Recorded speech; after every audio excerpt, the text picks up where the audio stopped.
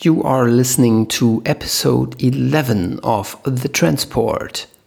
Just like Snake Plissken.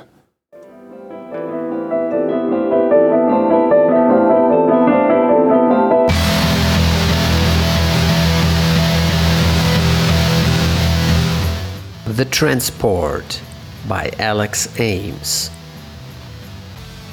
You are listening to The Transport, a sci-fi military action thriller audiobook podcast, written and performed by Alex Ames. The music throughout the podcast is the song The Last True Boss by Kumiku, available on the freemusicarchive.org.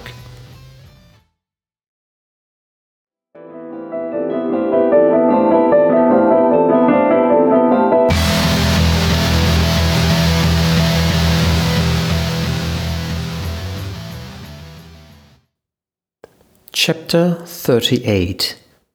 Leo. The Nazi and Leo stared eye to eye, neither blinking. Leo was so scared, he even forgot to pee himself. Not even a squeal for help came over his lips. He was toast. Leo Parker died because he had followed a sexy girl's strange curiosity down into the basement of his workplace. In an alternate universe, without Eva, he now would run his numbers, would be utterly bored, and would await a good game on TV. His life flashed before his inner eye, a quick succession of childhood memories, some bad, some good and comforting, being bullied at school because he was overweight even then, a college prank with friends that resulted in a burning tree on campus, his former girlfriend, whom he had dated shortly, before he had started with Legion Analytics, but they had split up after a few months. The Nazi's face became a grimace of hate. Leo's ears popped from the gun blast inside the Camaro, and the head of the Nazi disintegrated from a full load of bookshot, the remaining blood-spraying body falling backwards onto the ground. Leo turned and saw Eva stretched out beside him, the smoking shotgun in her hands, retching the reload. You saved me. Luckily, this thing was loaded, Eva said, and sat up. What happened? I was outside and the dead guy sat behind the wheels of the Mustang. You had some sort of seizure, you don't remember? Eva looked at him with glassy eyes, the first time Leo saw her clueless. No idea. But you are right, there is a sensory break in my memory. How long was I out? No idea, 10 minutes? 15? It is a bit scary, everything is out, including this car. They have a blanket. Eva grimaced. Not good. Who are they? And what on earth is a blanket? Later, we need to get away from here. The blanket has been lifted, but we don't know for how long. Drive, Leo. I need to fill you in case... Leo looked at his killer girlfriend. In case you have another seizure? She looked him straight in the eyes. You might need to destroy the basement on your own, should I get disabled. Leo's eyes grew wide as he realized that Eva was not human. It all clicked together as she used the word disabled. Her speed, the social awkwardness, the steely body he ran into, and her seizure, which had turned out to be some sort of computer reset. You are not one of us, he simply stated after a long pause. You are a machine. I explain later, Leo. We need to drive. We'll need to destroy the lab. Destroy the lab? Are your circuits smoldering? I am no hero. Forget it. Our little killing spree in Drugtown already had me scared shitless.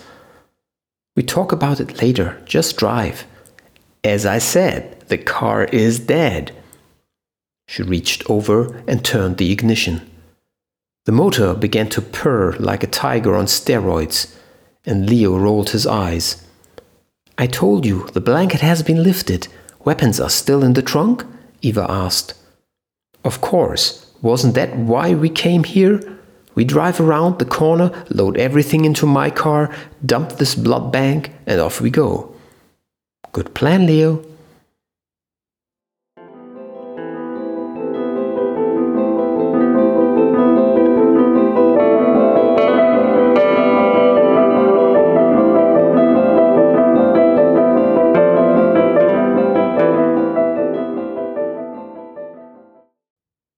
Chapter 39. Charles. Within minutes after the presidential video conference, Charles was shuttled by helicopter from Arlington to Andrews Air Base while someone looked for a fast option to move him into New Mexico. Charles waited in a small cafeteria in front of a tactical laptop that mirrored the tech room screens while the first reports came in about the situation. His headset on. A Green Beret, Lieutenant Morales, gave a quick report by patched-in phone through the laptop. We were on a regular training exercise here in the New Mexico desert when the action started. Suddenly, boom, everything stops working for about 10 minutes. Everything. Vehicles, comm gear, phones, battery watches, battery-powered scope stabilizers, anything electric. And then it started working again? Someone in the call asked. At first, we thought so, yes. The vehicles started up again, our clocks blinked 0-100 hours, and our electronic weapons became operational. Electrics in general work again, but radio connectivity is still gone. How do you then call in your report? Charles asked.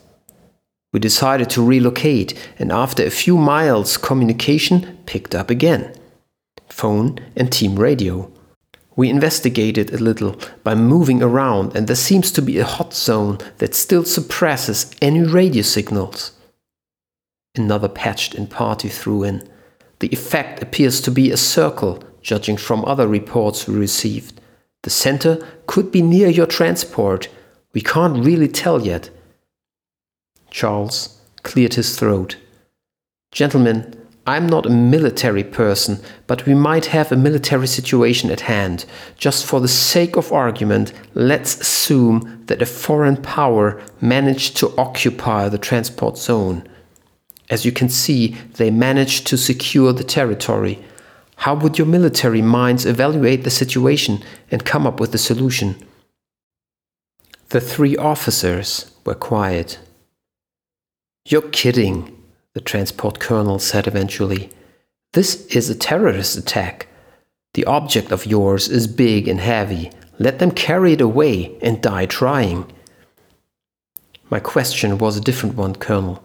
The bad guys had to understand that the object is too heavy to steal. But they captured it anyway, under our watch, which means they have a plan, and we don't. Charles raised an eyebrow at the camera. Another question from the military. Are we time-pressed? Can't we just starve them out? Charles thought briefly about the spaceship and what potential devastating weapons it could bear. Consider it a good idea to get the object back under our control as soon as possible. Treat the territory as if it were Manhattan or Washington, D.C. That visibly startled the officers on the tiny screens. What is this object? Someone asked again. Something important of consequence if not captured back. Number of enemy forces? Your guess is as good as mine. Small, 2 digits from the observations we made during the attack, someone suggested. And they have some sort of superweapon that gives the dominance, the Air Force colonel stated. Any other surprises and capabilities we should be aware of? Unknown, Charles said truthfully. 30 years, and we know nothing. The people in the call were momentarily distracted by their phones and people talking to them.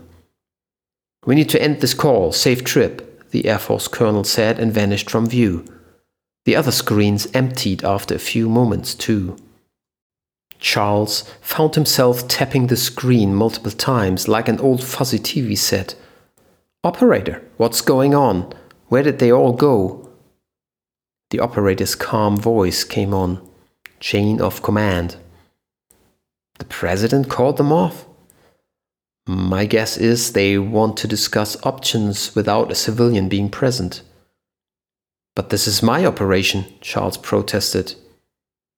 The operator had the good grace not to answer. "It was my operation," Charles sighed and removed his headset. He was in the thick of it. The president had given him an impossible task, and he did not understand what was going on, nor to do.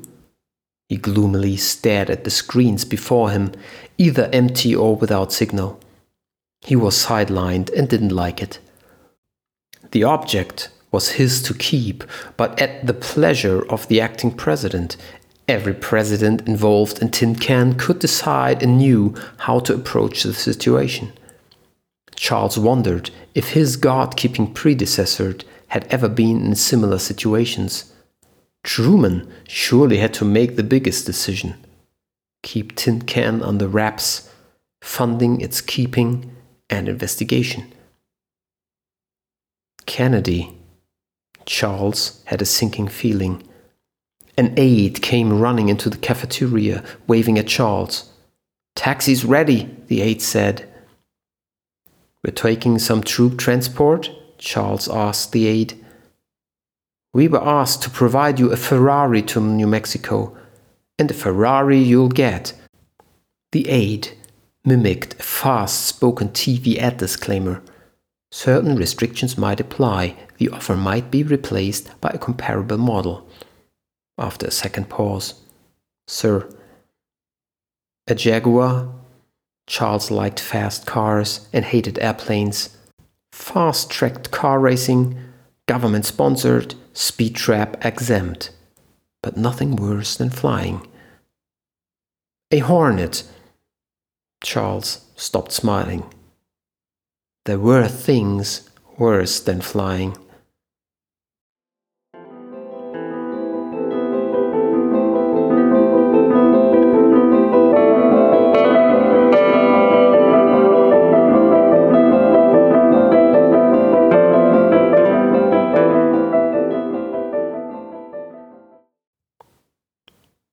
Chapter 40. Xena. The wrecks on the highway had stopped burning but continued smoking. All shooting had stopped. Major Bristol was either dead or captured. Mac and Xena observed the scene from the elevated cover of the boulder, and both shared their only field glass. There was some activity on the MMTUs, and a yellow school bus had appeared from the direction of Veracity. "What's your take?" Mac asked. Xena yet had to brief the team of her observations. "Not sure what they are doing over there. Not a field trip, that's for sure. I recognized Gorsuch, Kimmick and Hammer working among the civilians when I scanned the control units. Yeah, I saw them too. They did not look as if under duress. That worries me. An instant brainwash? This procedure I witnessed must do something." "You're still addicted to Stephen King novels?" Mac asked. "Guilty. Even to myself, I sound crazy. The situation over there was bizarre, but orderly. They are executing some sort of plan." "Sabotage the MMTUs? They wouldn't need Gorsuch and Hammer for this. Some explosives or fire accelerants would do. My guess, they will start up the transport again."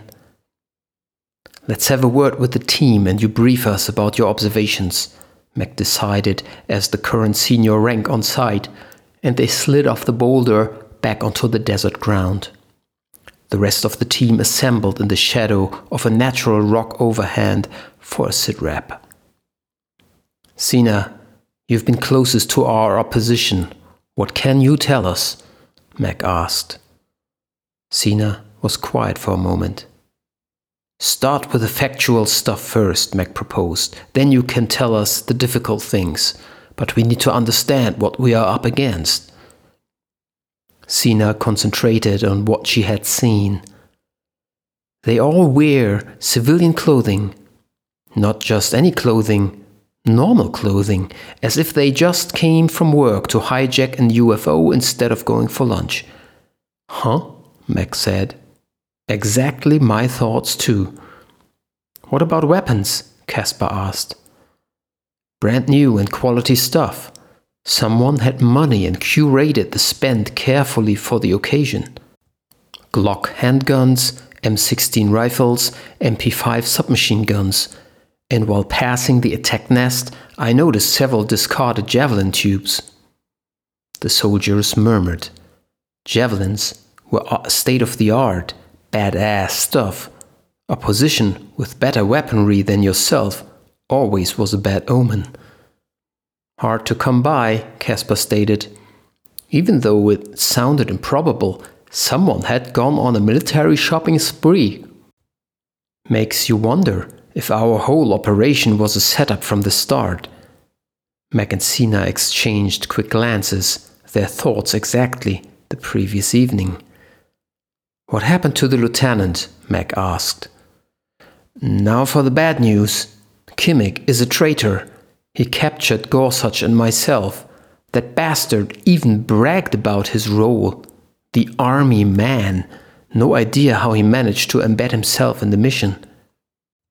Mac shook his head. I bet he also provided the weapon pipeline for the attackers. Another round of murmurs from the team. We will deal with him in time, Casper said, everyone nodding consent. Sina continued. The attacker's boss was called Smitty, and he actually looked like a Smitty, so normal, so everyday. An office worker, white collar with expensive designer glasses, overweight, pudgy, intelligent eyes. Normal, but determined. Fanatics, cult, foreign operatives? Fanatics, maybe, as if they... difficult to describe. Sina fought for words. They look normal, but act as if they are in the military. But on the other hand, they are lacking basic army skills, like a layman theater troupe playing soldiers. Tactically sound, following a clear plan, but they do not understand how to really fight or shoot. Everyone froze when a terrible scream echoed over from the stack of power line poles where Sina had witnessed the bathtub scene. A loud, top-of-the-lung wail suddenly cut off. Jesus, what are they doing? Max stared at Sina, worried. Don't know, Sina lied and averted Max's eyes. She suspected it had something to do with the ugly, green, slug-like creature she had glimpsed. Was the person eaten alive? What for? Some kind of ritual?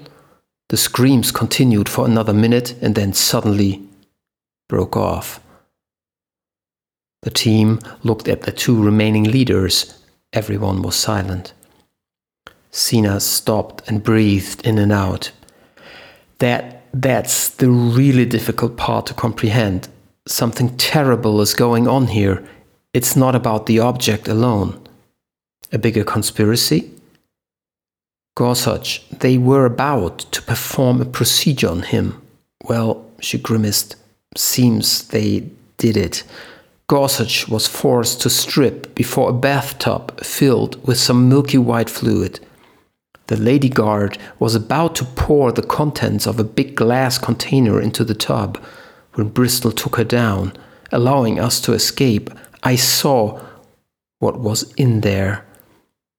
It was a giant green slug, The visual and the stress took its toll. Sina suddenly doubled over, fell onto her knees, and threw up. The image of the slug's wiggling feelers danced in front of her. Ludovic kneeled down and gave her a water flask. Sina, talk to us. What about the slug thing? She slowly lifted her head when she was sure that no more would come.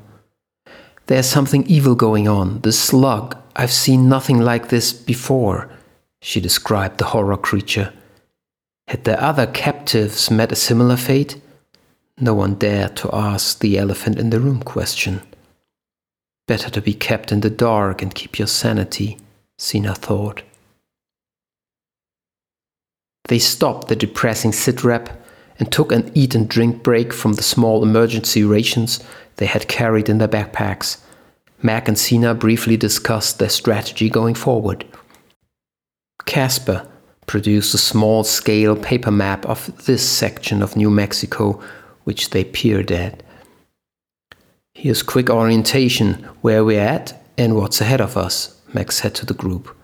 Highway runs down here. The junction lies in the approximate middle. Up there, 16 miles north, lies Veracity. Everything else is desert, some irrigated farming. There's nothing between us and this town? No civilization, no mountains, no farm, no canyons? It's hilly and rocky, but nothing unsurmountable, Casper shrugged. 16 miles, 8 hours of brutal track if you push it. Mac said, double this estimate with our quota of injuries. Taking the road would save us a lot of time. Maybe we run lucky and find transportation at a farmhouse, but until then it's minimum 8 miles to go. Not on the road, too dangerous. The enemy knows we are still around. If I were them, I'd patrol the road once in a while and pick us out from afar, Sina said. What's this? Mac pointed at a small black square with the label Kendall Station. Buildings alongside the road. A farm or gas station? Worth a shot to check out. Might gain us some wheels. Any chance for transportation will make our trek into Veracity easier. Mac stood up and oriented himself. Kendall Station is around 2 miles from here and lies on the road to Veracity. We keep our distance from the road, walk north. Then, after about 2 miles, we check out the target with a small group.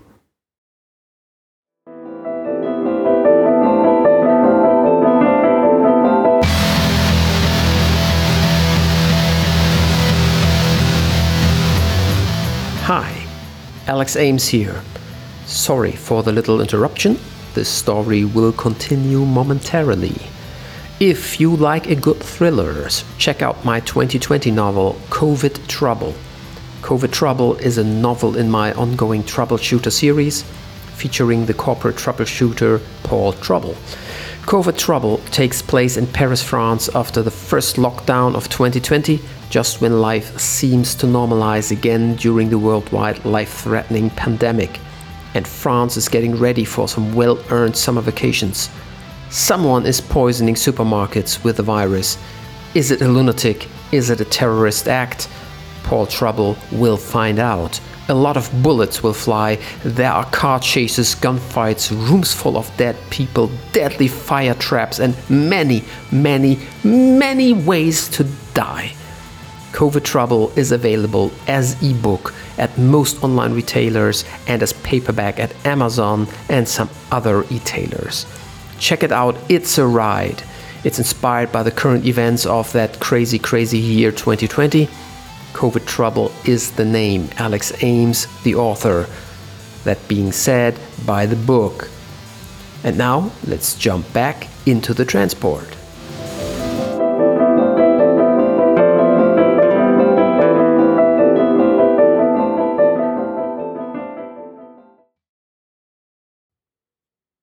Chapter 41. Charles. Charles's flight in the 2-seater Hornet jet took him 4 hours, the longest hours of his life. He never had been a good plane passenger in the comfort of a modern plane, a constant anxiety flying with him. Within the tight confines of a sound barrier-breaking military jet, air travel became hell.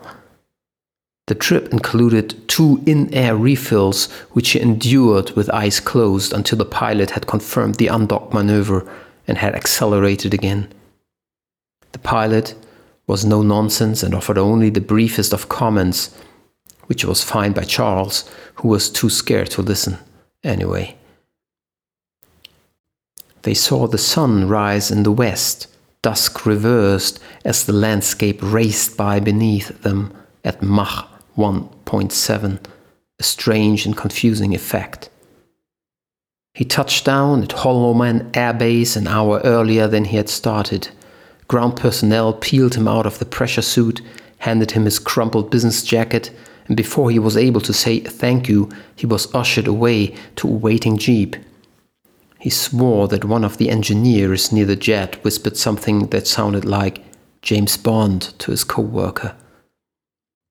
A Hispanic woman officer in fatigues with a green beret on her head waited for him. She had a compact, athletic body with a lot of muscles, probably needed to keep up with her Green Beret boys. Her black hair was cut down to a fraction of an inch, which gave her a punky look, and her intelligent eyes watched wearily. "Let me guess," Charles said. "Lieutenant Morales, your cap gave you away." "Good afternoon, good evening, sir," she said. "Welcome to New Mexico. Ever been here before?" She led him over to the waiting jeep. "I'm not here for the tourism, Lieutenant," Charles answered, sounding more abrasive than he wanted. Morales visibly walked more upright.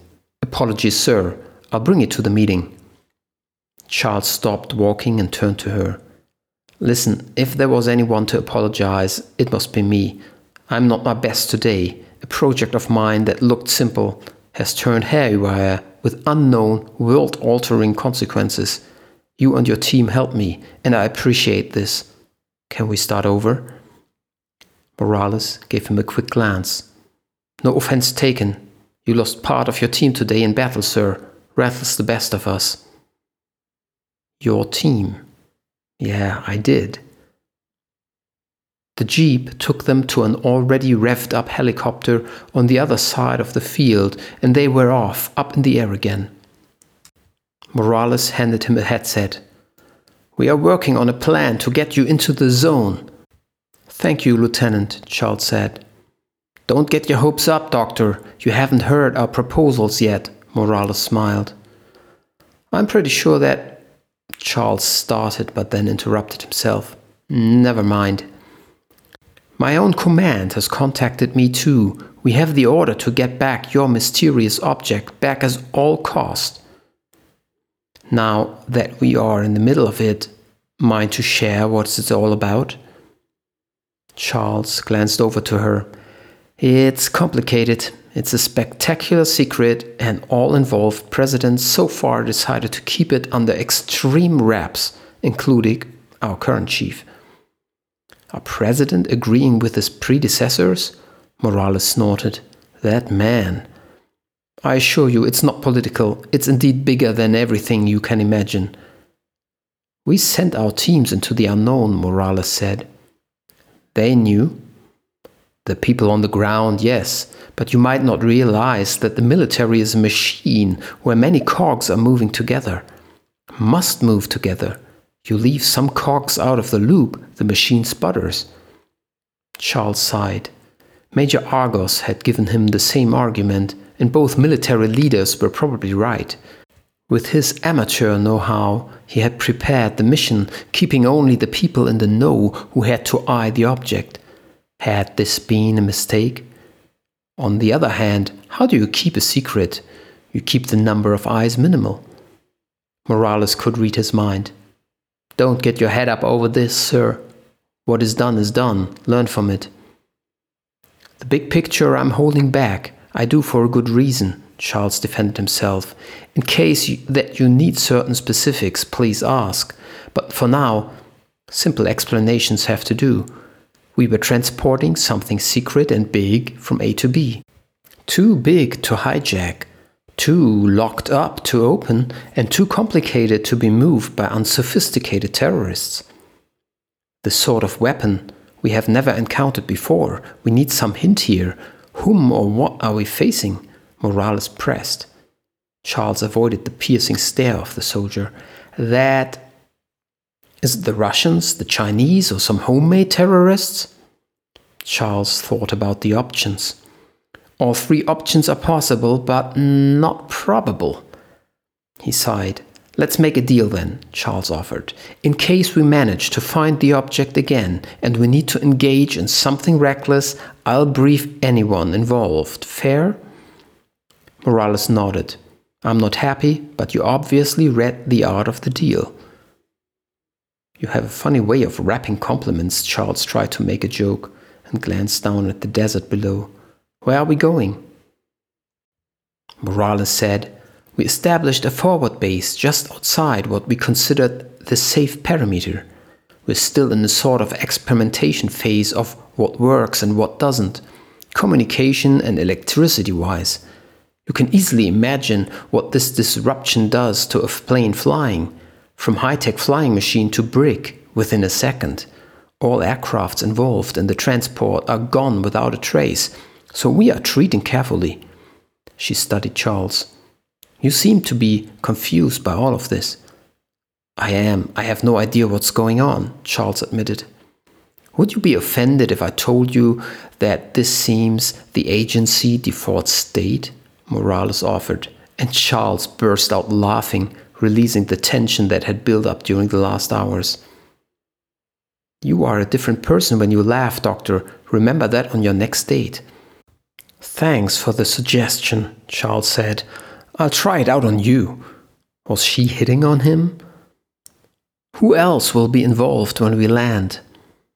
There's a base staff available at your command, Morales answered. Some additional senior staff will join us soon, too, no doubt. But you had the fastest transport. Charles felt heat rising as the red, scorching, late afternoon sun shone through the side window. He had put on his suit jacket before strapping in, and the sweltering heat was killing him. But he did not dare to take it off during the ride, because that would have meant to unstrap. Everyone just one cross. He shook his head in despair. This was a nightmare, and not what he had signed on to. You lost your team. A few minutes later, they followed a highway through the desert landscape and approached a parking lot of a trucker rest stop that had been converted into a makeshift military base. Several helicopters and tents lined up, the highway blocked by seriously armed army personnel. And just 20 yards away, several regular trucks with trailers stood parked, stranded in the desert. We can't get any closer. A mile from here, the phenomenon goes into effect, Morales explained. About where you see the road lost in the haze. The helicopter touched down, and Charles was finally able to shed his jacket while they walked to what was the command tent. Do you have water for me and something more suitable to dress in? He asked. Water? Yes. Dress, I'll see, Morales replied and relayed the request to an army staffer. We are all Green Berets here. The exercise happened 5 miles north. Plus, the truck stop offers power and running water, and the highway can be converted into a landing strip for airships on short notice. I'm impressed. Charles really was. He had a déjà vu when he entered the command post. Everyone turned to look at him. Everyone evaluated him instantly. Everyone looked at each other with a "who is this guy" face. Almost comedic. The command post was mercifully low-tech. A well-lit round map table dominated the middle, with various small wooden pieces placed on it. 4 ruggedized computers were operated by some lower ranks, and around the table a group of Green Beret officers and sergeants looked at Charles and Morales when they entered. If there was one thing that Charles had learned in the Pentagon Situation Room earlier today, it was acting like the boss. even if he was basically clueless. Introductions were made. Most men and women were specialists of some sort: explosives, insertions, sniper, diversified for the multitude of tasks that might hit a Green Beret at short notice. Charles asked to take the meeting on the road. A staff sergeant named Whitaker extracted an old-style metallic pencil pointer and stepped up to the map laid out on the tactical desk. We've made the last known coordinate of the transport, Ground Zero, the highway junction towards Veracity. The markers show you the area that we can confirm as the zone. We were not able to verify it at too many places yet, but it appears to be a circle of about 100 miles in diameter, with its center around Veracity. We are lucky that it's a smack in the middle between Albuquerque and El Paso, as far away as we can be from anything. We are about here, 5 miles west of a New Mexico town called Rudolfo. Whitaker tapped the location with his pointer. So the effect appears to spread out quite a distance. Charles pointed at the estimated circle. Whitaker nodded. From what we could investigate, geometrically, it's not a circle, it's a sphere. It reaches up into the atmosphere too. That's why drones and AVACs were put out of order, and why some low-orbit satellites are not working properly either. We are completely blind from above. 4 of the birds sailed through the incident zone, all shut down completely. The brains in Houston and the Pentagon are busy recalculating routes for the birds to avoid more crashes. It will cost them super expensive lifetime, I heard. Charles knew that observation satellites had only a limited fuel supply, and any steering maneuver decreased its effective lifespan in orbit. How many civilians are affected? Charles asked. The map showed various towns and townships in the drawn circle. This is among the least populated areas in the US, but still, we are talking about 50,000 people, mostly residents of Veracity, and some smaller townships, farms, plus tourists, truckers, and travelers. What else can you tell us about the zone? Charles was curious. Morales answered. We did some additional tests, but gained nothing new. You enter the zone, and the more you get in, all things electric will stop working. All electricity goes out. Vehicles, cars, radios, lights, phones, all dead. Even piezo-triggered cigarette lighters do not work. Only mechanical Flintstone lighters. How far did you go inside?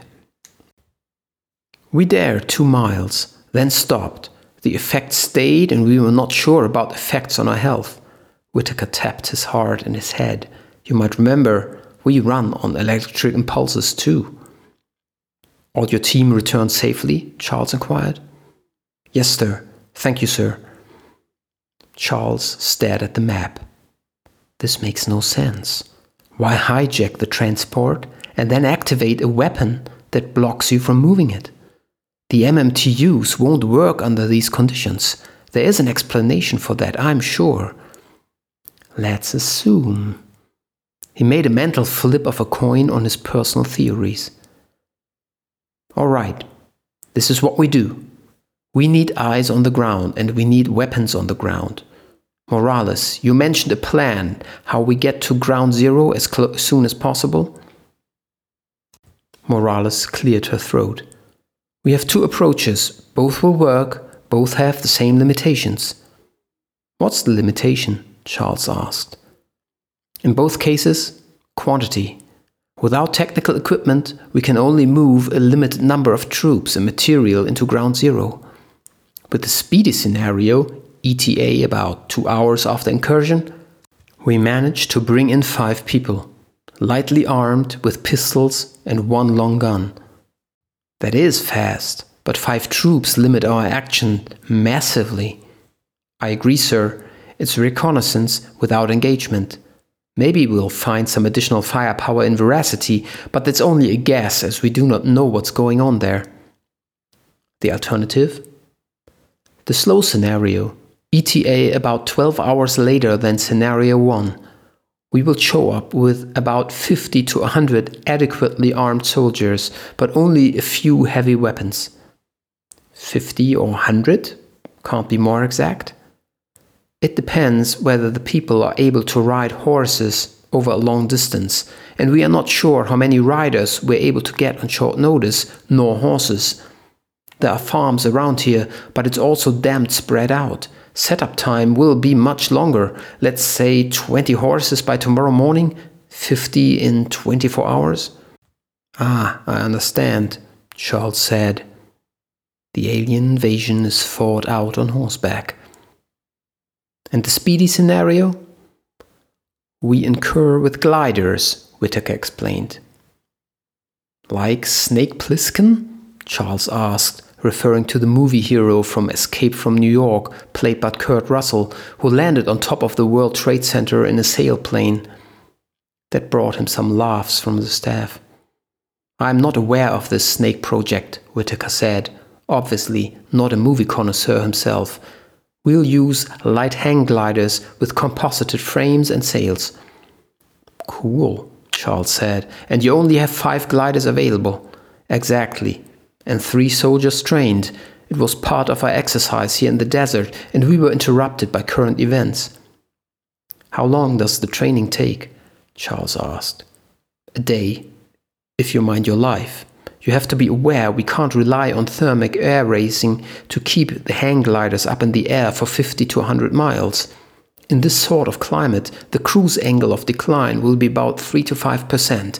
So in theory, we'll need to launch the gliders from about 5 miles high to reach a point 100 miles away. 5 miles up? In a lightweight glider? Charles couldn't hide his skepticism. What about oxygen and insulation? Turbulence? We got that. The main challenge is the cold. The air is about minus 30 degrees Fahrenheit up there. We have battery-driven flight suits with us, but the equipment adds weight, which you will miss in weapons and in ammunition. The sergeant shrugged. Like I said, it's faster than on horseback, but not necessarily better. And more deadly. How does that work? The launch, I mean. You need to bring the gliders up, Charles pointed up. By towplane. And don't worry, it will work. It's actually the scenario we've been training for. A long-range, high-altitude incursion with gliders. Morales took over. Doc, those are our options. What's the verdict? Charles looked around the small group, mostly poker faces, some grim. My favorite aunt has this saying, if you can't decide between chocolate or strawberry ice cream, take both. This brought another small laugh among the group. We will take both options, gliding in to check things, riding in to engage. Good choice, Morales agreed and looked at her team. I'll pass it up to the chain to give us the necessary support, and I need 4 volunteers to join me. Charles glanced at his watch. Find me a different dress, please, and I could use some food. Have a plan ready by then. When he left, led by Morales, one of the Green Beret commented, sotto voce, they grow up so fast.